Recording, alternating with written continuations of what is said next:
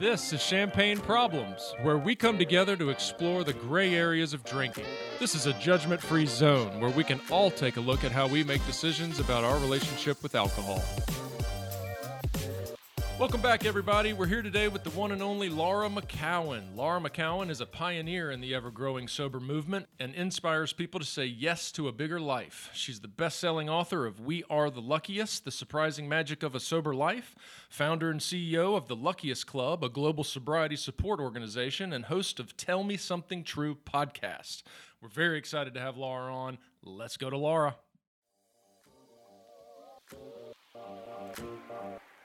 Hello, Laura. Welcome to Champagne Problems. Hey, guys. We are very excited to have you on. It's funny. We've been following you. I mean, Patrick and I are both in recovery, and we've known who you are for quite some time now, well before the inception of this podcast. So when we were coming together and kind of, creating our plan going forward, you were absolutely on our short list. Aw. Yeah. But we felt we needed to grow some legs before we got you on, and here we are. Aren't you so excited? I am, actually. Well, Yes. Good. All right, well, let's dive in. So let's start by giving our listeners a little bit of maybe an early life bio by you. Okay.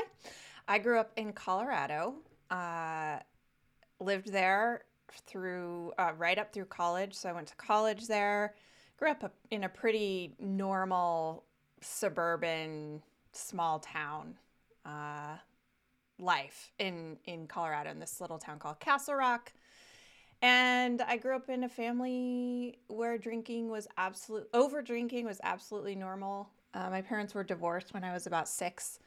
They both drank in their respective homes and with their partners and friends and family, just as like a matter of course. I never even really thought about it, insofar as like to think it was strange until, I got older and other people would come over, or, like when my ex-husband and I met and he started spending a lot of time with my family and was like, God, your family likes to drink a lot. And it was like, really? I didn't know, Yeah. So, I mean, but you don't know. So I went to college for business marketing at Colorado State, big party school. Mm-hmm. I moved to Boston right after that.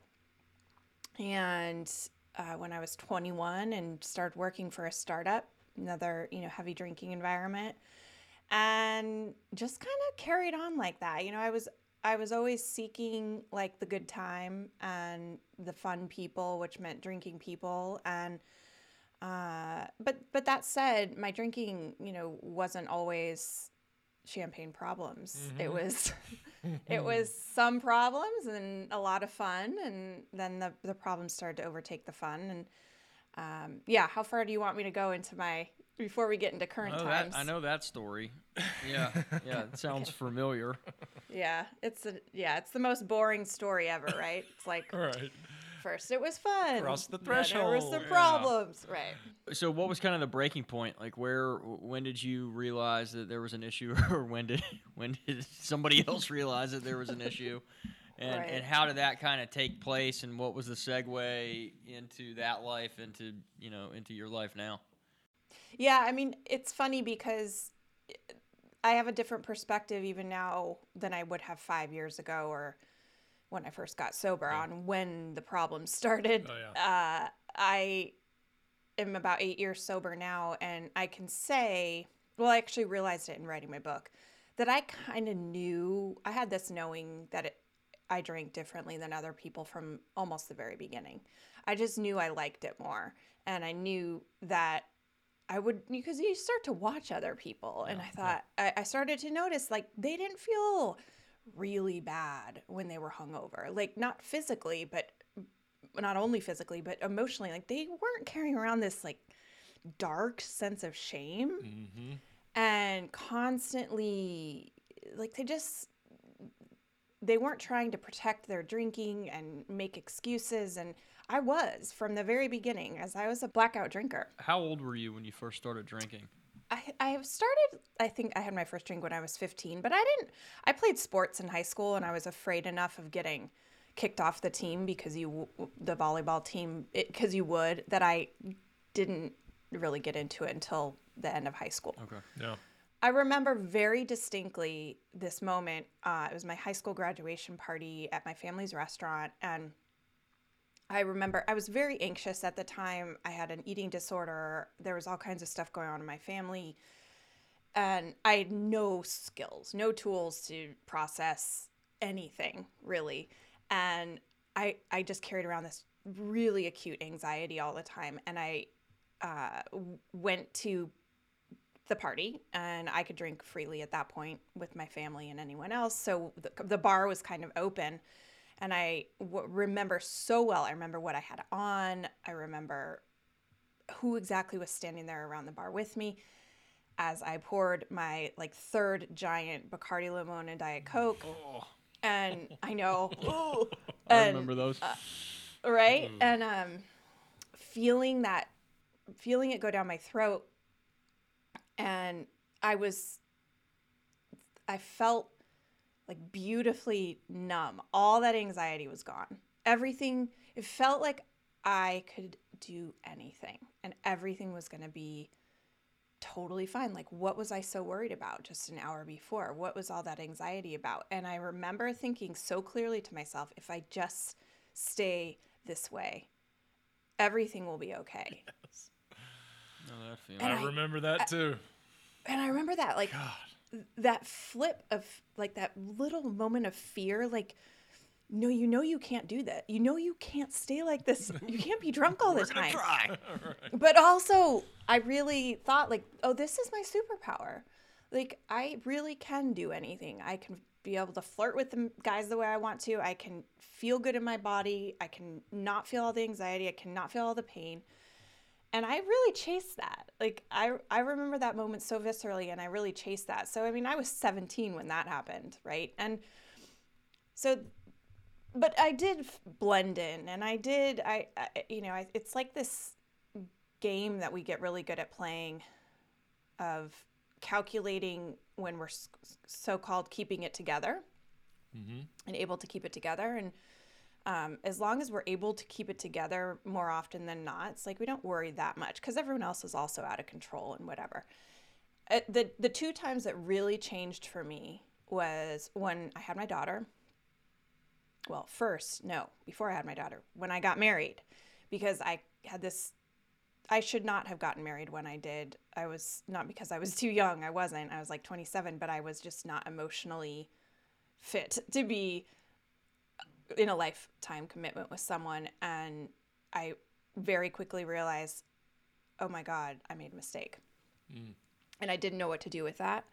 So I started drinking at it more and more. And then I started acting out and acting outside of our marriage and then drinking at that. And so it got really bad very quickly after that. And then when I became a mom a few years later, that's when it really got bad. And it changed. Same husband? Same husband. Yeah. Child with him. Yeah. Yep. Child with Gotcha. him. Yeah. And so, I created a lot of pain and drama and trauma for everybody in that because I just didn't know what else to do other than drink. And what had become my superpower started to break everything, from the inside out. So when I became a mom, though, it really stopped working. Alcohol stopped working like it had before. I just remember this feeling of not sleeping at all. I had really bad postpartum depression and anxiety. I lost all kinds of weight, and I would just try to hold on until the afternoon when I could start drinking wine. And then I would start to drink it, and I would get no relief. It would just actually make my anxiety worse. Oof. And I remember thinking fuck. What do I do what now? Happened? What happened to that? Betrayed me. Even if it wasn't an hour or 2 hours of relief, it wasn't there anymore. And so I just tried to drink more, and then the consequences get worse, and it's a vicious cycle. Yeah. The end came or at least the end of my sort of denial, when I left my daughter in a hotel room alone by herself at my brother's wedding when my daughter was 4 years old. Overnight, I blacked out, went and slept in someone else's hotel room, and woke up to multiple texts from family members asking me where my daughter was, or where I was, because my daughter had made it to them. And that was as horrific as it sounds. It was a moment where I thought, I for some reason thought, even if I had had a DUI at that point, I mean, I had major consequences, and many small ones, years of them.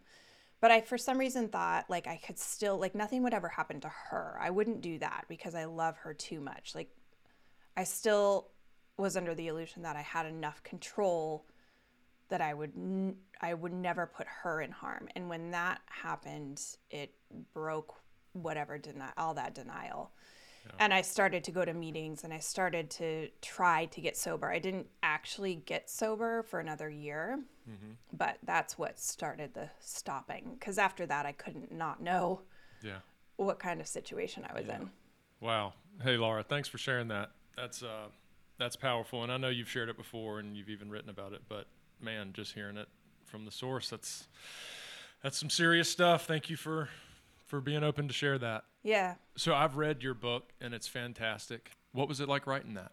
It was kind of a dream, but a weird dream, because I'd always wanted to be a writer, but I never in a million years thought that would be what I'd be writing about.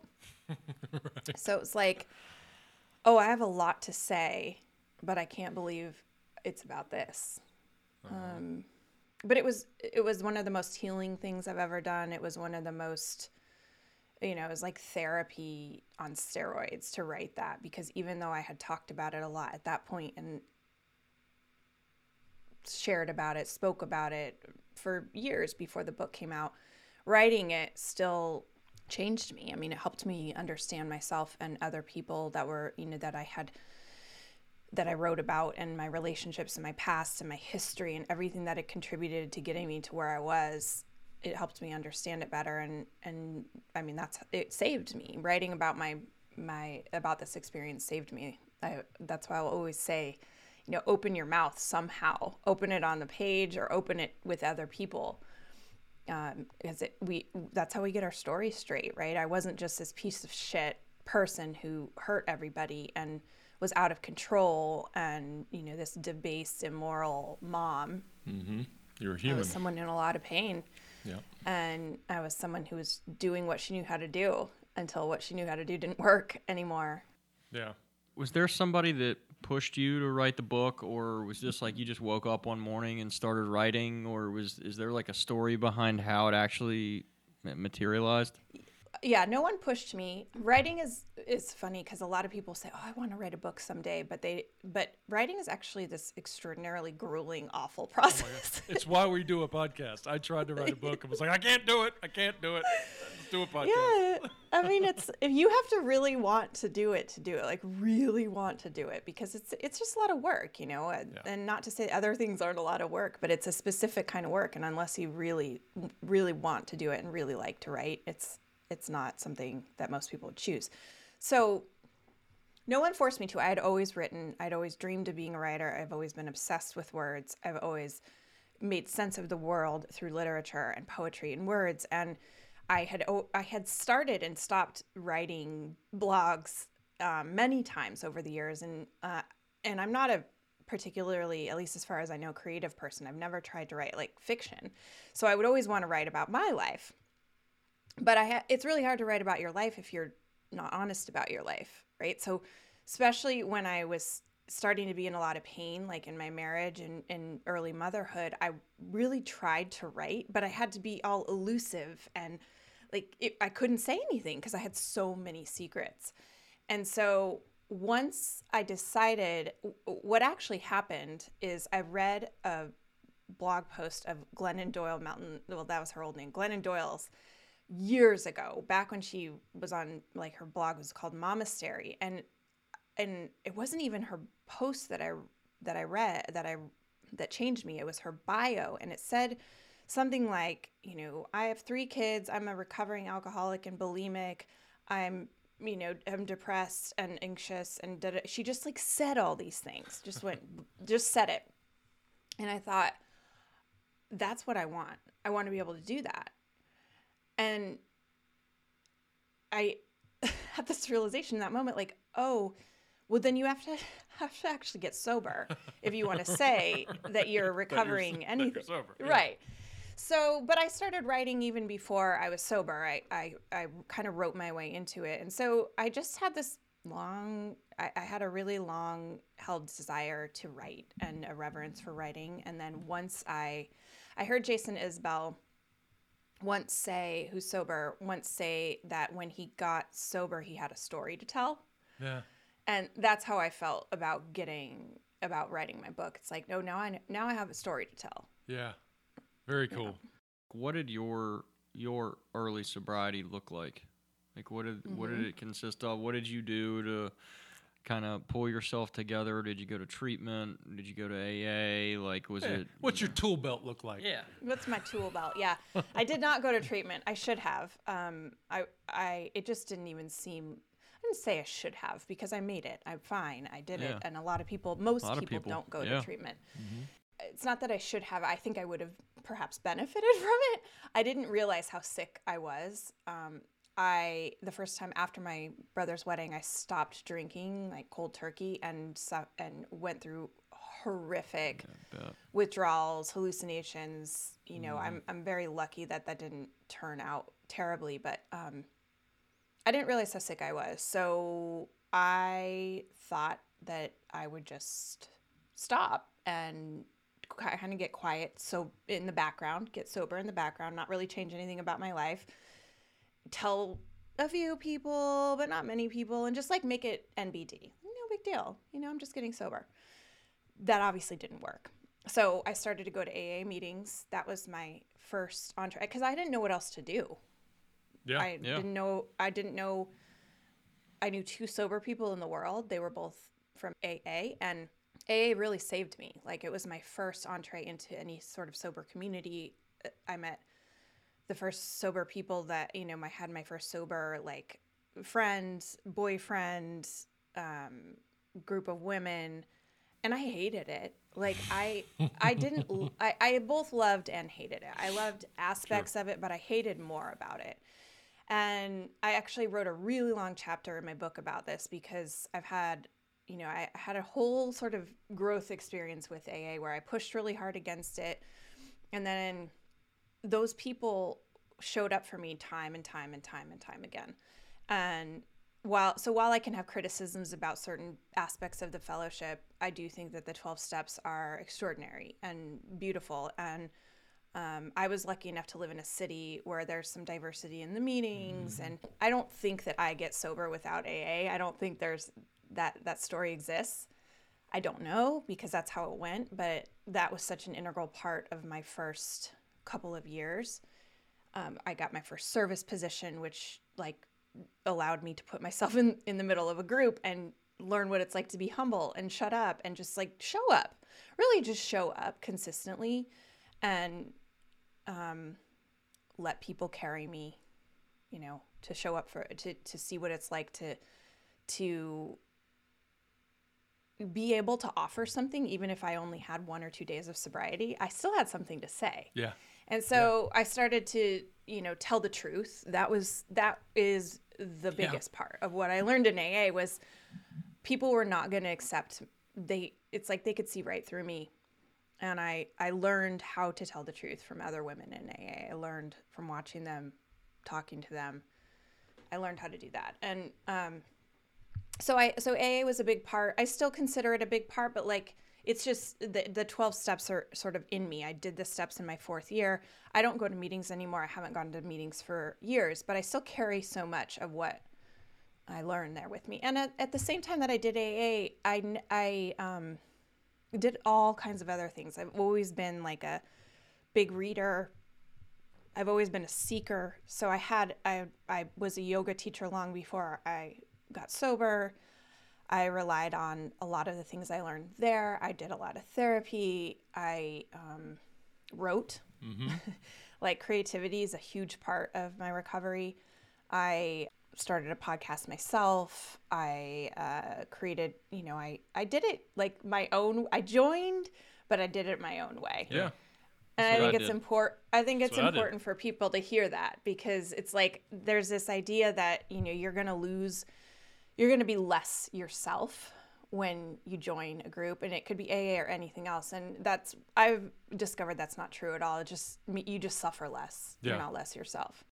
I love that point that you made. What you said struck me today around the idea of being in a group that can see through your bullshit, and that actually essentially forces you to get honest. I've never really thought about how valuable that dynamic is in terms of sobriety support groups. That's pretty freaking cool. I think that is it. Yeah. Like, I think of all the other things that are offered as part of being in a group, I think the truth-telling factor, because I know nobody gets better without telling the truth. Like, Yeah. I actually posted this little clip the other day of Carolyn Mace, who's a spiritual teacher, saying liars don't heal. And the way she's hilarious, and her delivery is like deadpan, and she's like got her whole style, but it's absolutely true. Yeah. We can't heal. And I had no idea the extent to which I was dishonest. Like, I knew when I was outright lying about like how much I was drinking or where I was or things like that, but just the like nervous twitch habit of lying that I had developed from childhood, and that is what the gift of being in a group was for me. Yeah. It's like the utility of the group is actually a catalyst to the honesty part. It's like, because when I couldn't, they talk about honesty being the, principle behind the first step. I wasn't even capable of doing that. And to understand that the group can be the thing that empowers you to do that or enable you to do that, it's something I haven't really. Well, because I think what happens is you see that people tell the truth and they don't And they're okay. explode. Right. Yeah. They don't like vaporize like you imagine you will. And then they also, you start to see that truth is what moves you closer to love. Like, it's not all this lying and dodging and shape-shifting and all these things that we've learned to do. It's the telling of the truth. I love the phrase, you're only as sick as your secrets. That just holds so much truth. Even if you've got one secret, it's in there.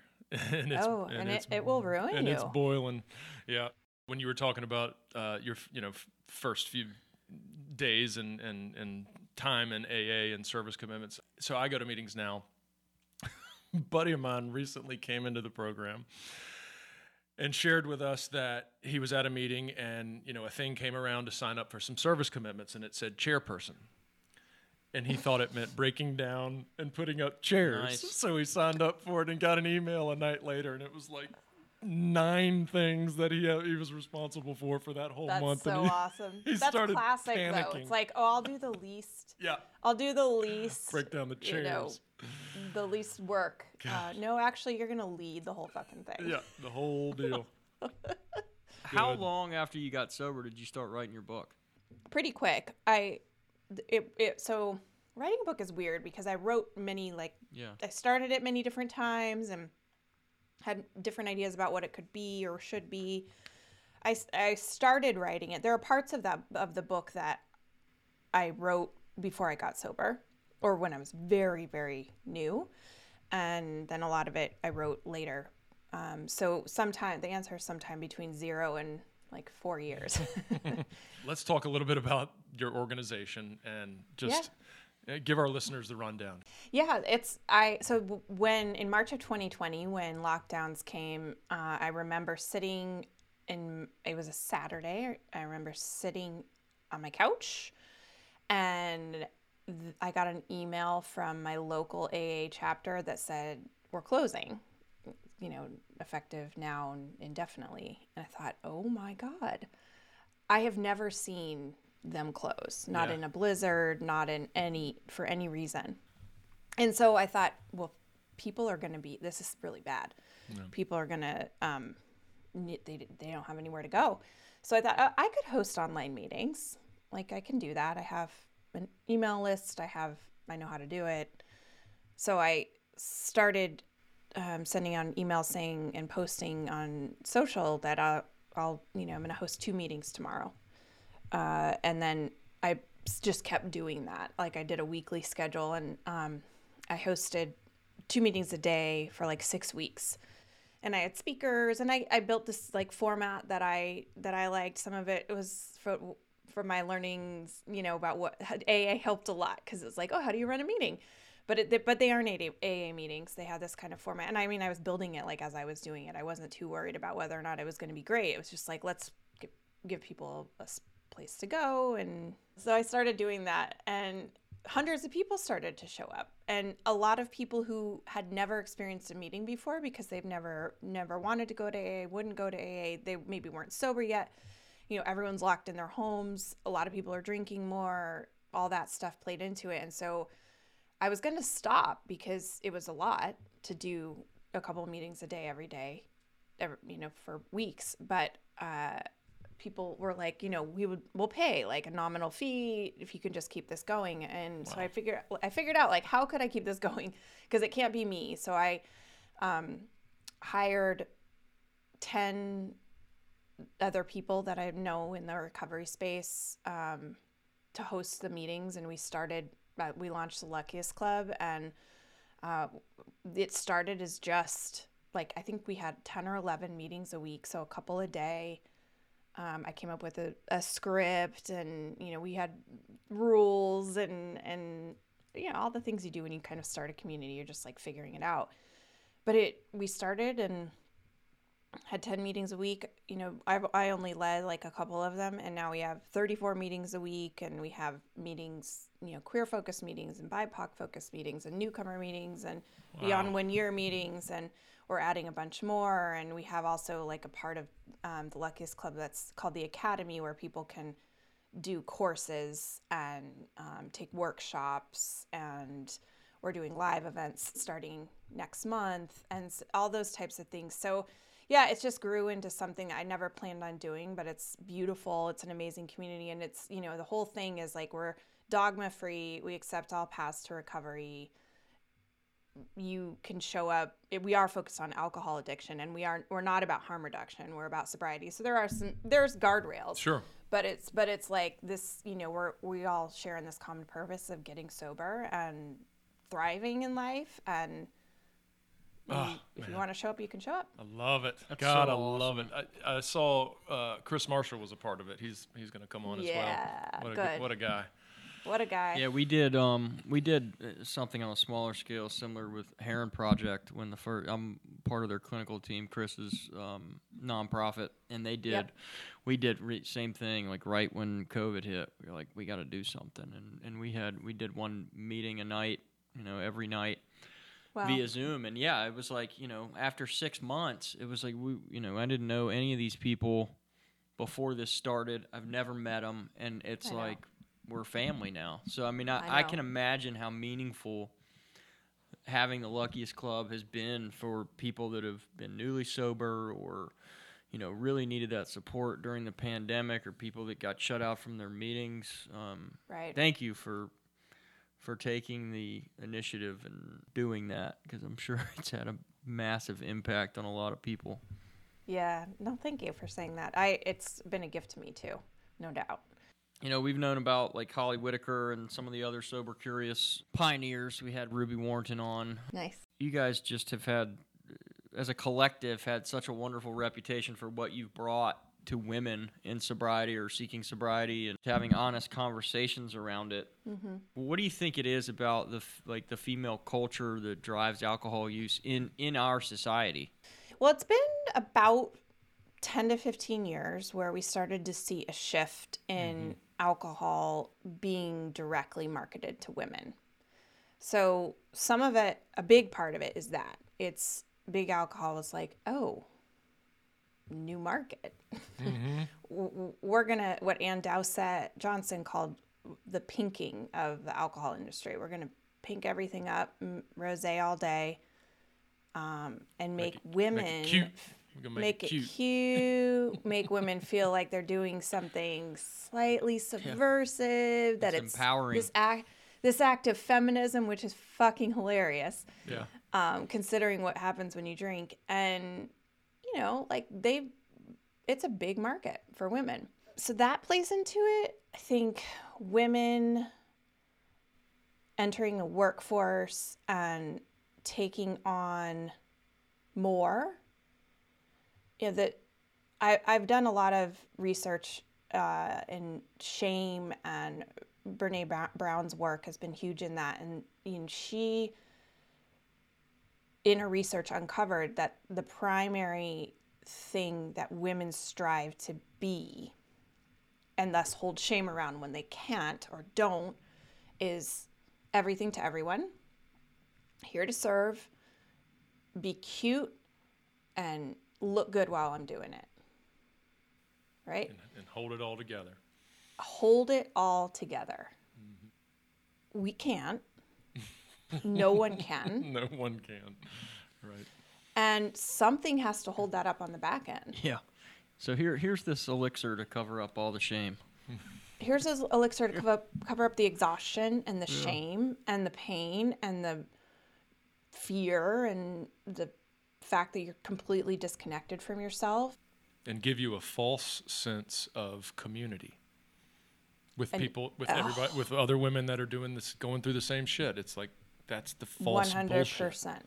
That's the mommy drinks wine, the mommy wine culture, women bonding over this thing. Alcohol and wine specifically becomes this thing that symbolizes our moment of me time and independence and self-care and sort of fuck you to everything else. I mean, that's strong. You know, that's really strong. And then, of course, in the background, it's a highly addictive substance. And it makes everything that we're trying to medicate worse, literally, physiologically. Depression, anxiety, lack of sleep. Yep.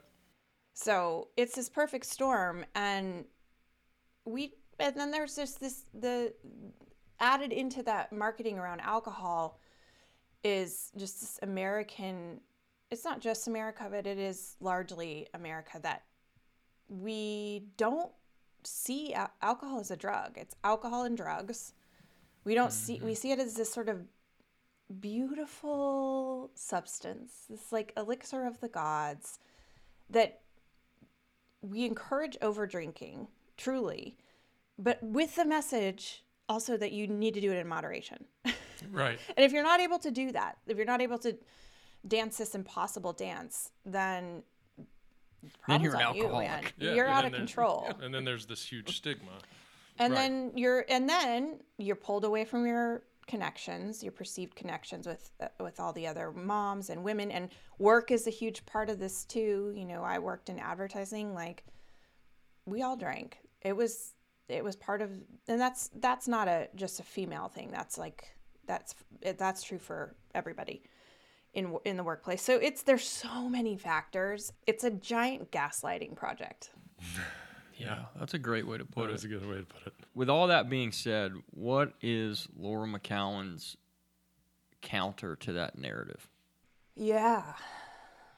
It's changed over time. So at the beginning, when I first got sober, I had this feeling when I would look around, and this was, say, after the instance at my brother's wedding, where I instantly, like that, because now my family knew what they might have suspected, but like, you know how people are around, like, they all drink too, and they don't want me shining a mirror on them, and they're kind of Right. complicit. We're all kind of complicit. So just kind of shut up about it and hoped I was going through a bad phase with my divorce and everything.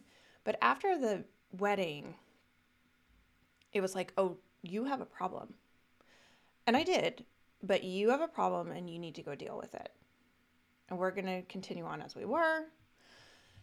And the same went for my friends and people at work. I'm not saying that they all had problems, but everybody drank a lot. Yeah. I just had crossed this like invisible line at some point. And to be fair, everyone was on the spectrum somewhere. Sure. But I had crossed into this territory. Okay. So I remember going into work one day on the subway and just being filled with this hot rage. Because it was like, there is something so much bigger going on than me having a problem. I do, and I've got to sort it out.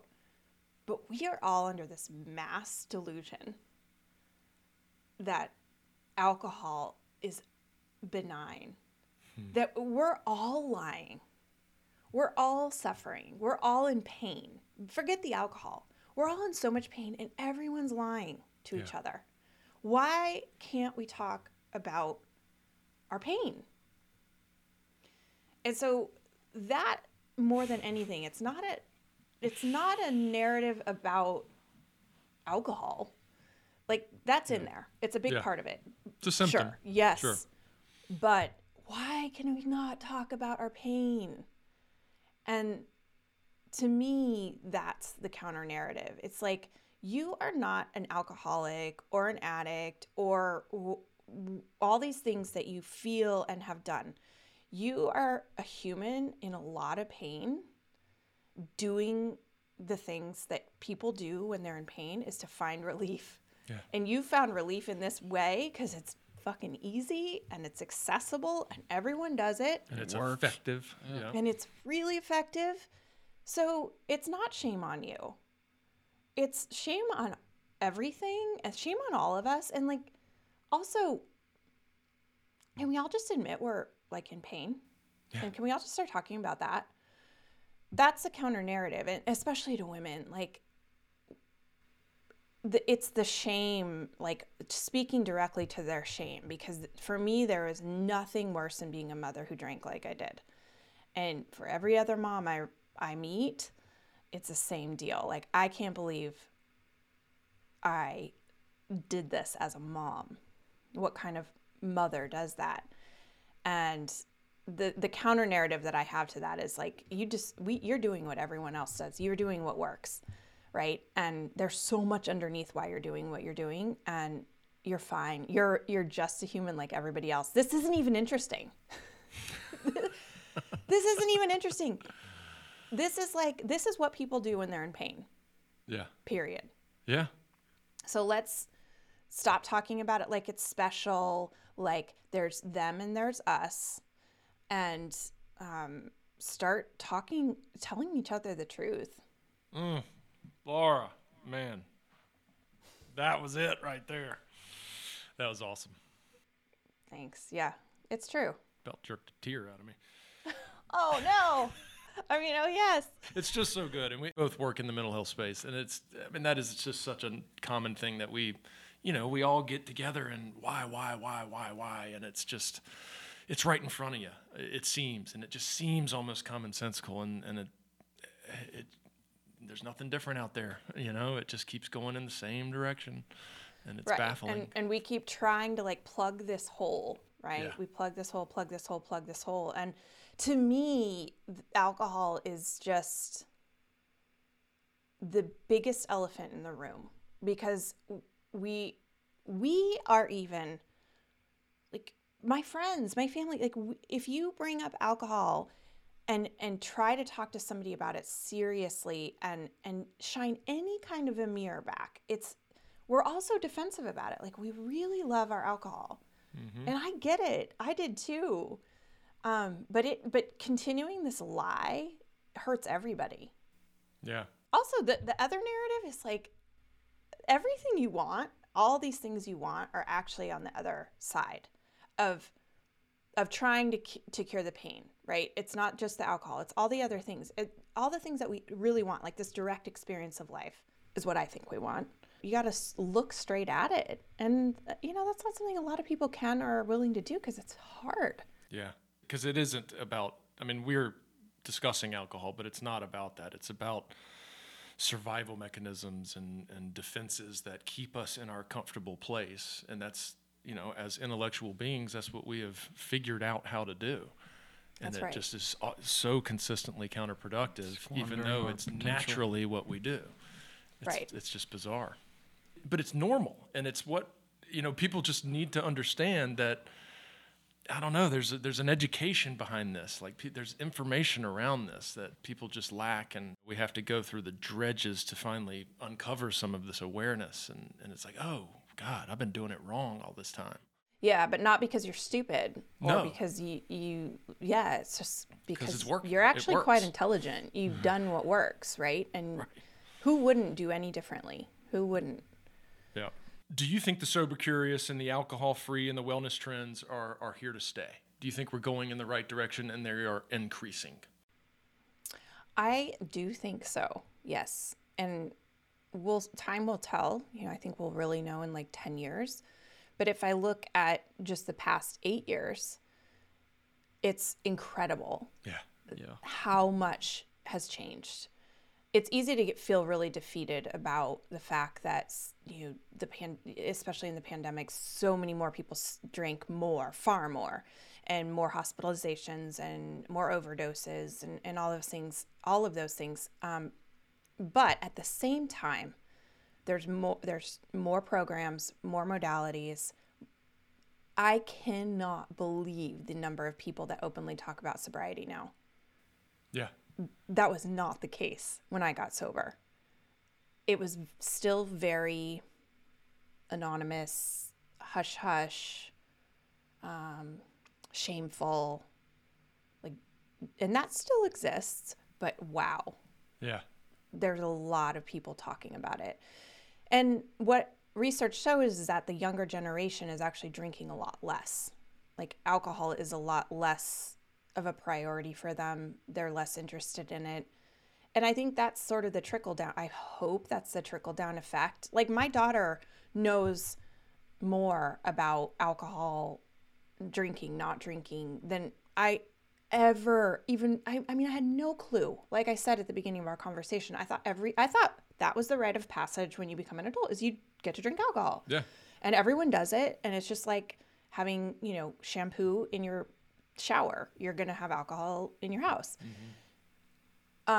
She knows that that's not the case. She knows she doesn't have to drink. She knows that drinking is serious and that it's no different than smoking cigarettes. As far as, she has it in her mind that cigarettes are bad. She sees someone smoking and she goes, oh, I'm worried for them. They might be addicted to it. It's going to hurt their health. And we've had so many conversations about how alcohol, like that's alcohol too, honey, And so I think there's this, the generation that I'm in, I think hopefully with more people talking openly about it, we're the mothers right now and the grandmothers, and hopefully that's translating down to our kids. And more importantly, like the mental health conversation has gotten bigger also. Yeah. And those two things can't be separated. And so people who are more, my daughter talks about therapy. She talks about how she's so much more self-aware. She's so much more able to talk about emotions. And I think that is a product of all of these things. Yeah, That's yeah. a product of just the normalization of these conversations. Because the reality, again, going back to like, we need people who are better able to cope with pain. Yeah. And have better tools. And we need to, it goes all the way down to like generational trauma. We need people who are able to stop a cycle of trauma and abuse. I don't actually think we get to a place in time where people start to change outside of being in pain.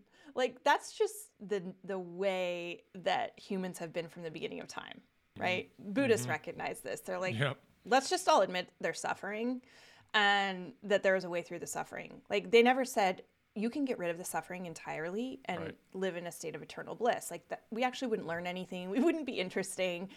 No. So We'd get I don't bored. think it's about, we'd get real bored. So I don't think that that's even the goal. I think it's just to be able to be more honest about our pain and more honest about the ways that we struggle, and to not have alcohol be the answer to everything. Yeah. And to not have this idea that if you get addicted to alcohol, that it's a personal problem or a personal failing. It's like, it should be like cigarettes or any other drug where you go, well, yeah, you're going to get addicted because it's addictive, right? Yeah.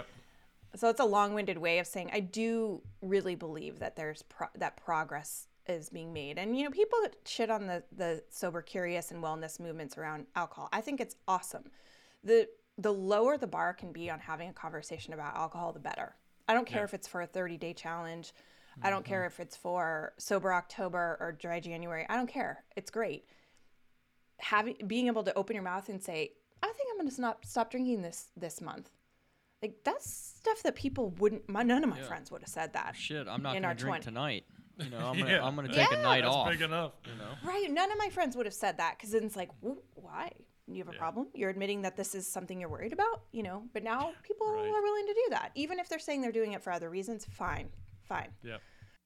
Laura McCowan, why do you care? No one's ever asked me that before. That's how we do it. yeah, here. Robbie's weird. That's how you do it. That's how you do it. Why do I care? I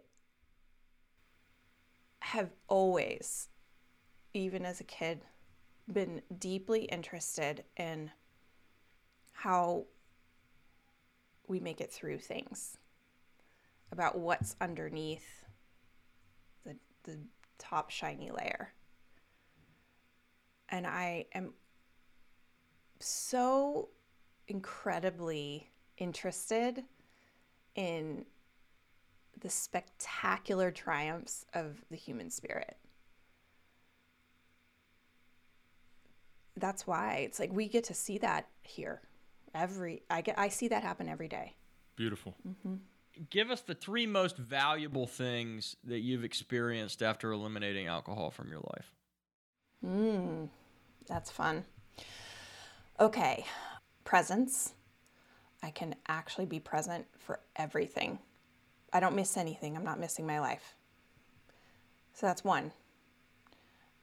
2, there's this quote that I love that played a big part in me getting sober, and it's the Gospel of Thomas quote, where it says, if you bring forth what is within you, what you bring forth will save you. And if you do not bring forth what is within you, what you do not bring forth will destroy you. And not drinking has given me the capability to bring forth what was in me with writing. So that's number 2. And number 3 is being a safe mom. Number 3, being a safe mom.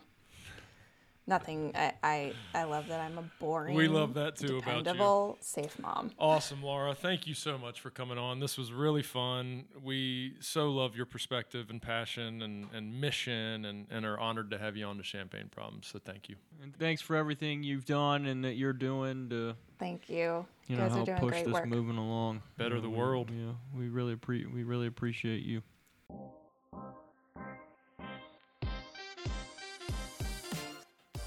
The information and opinions shared on this podcast are solely those of the hosts and guests and are not a substitute for medical advice. If you feel like you may need professional help, here are some resources. For the Substance Abuse and Mental Health Services Administration hotline, call 1-800-662-4357 or visit smsa.gov. For listeners in the Charlotte, North Carolina community, visit dilworthcenter.org or call 704-372-6969 or visit theblanchardinstitute.com or call 704-288-1097.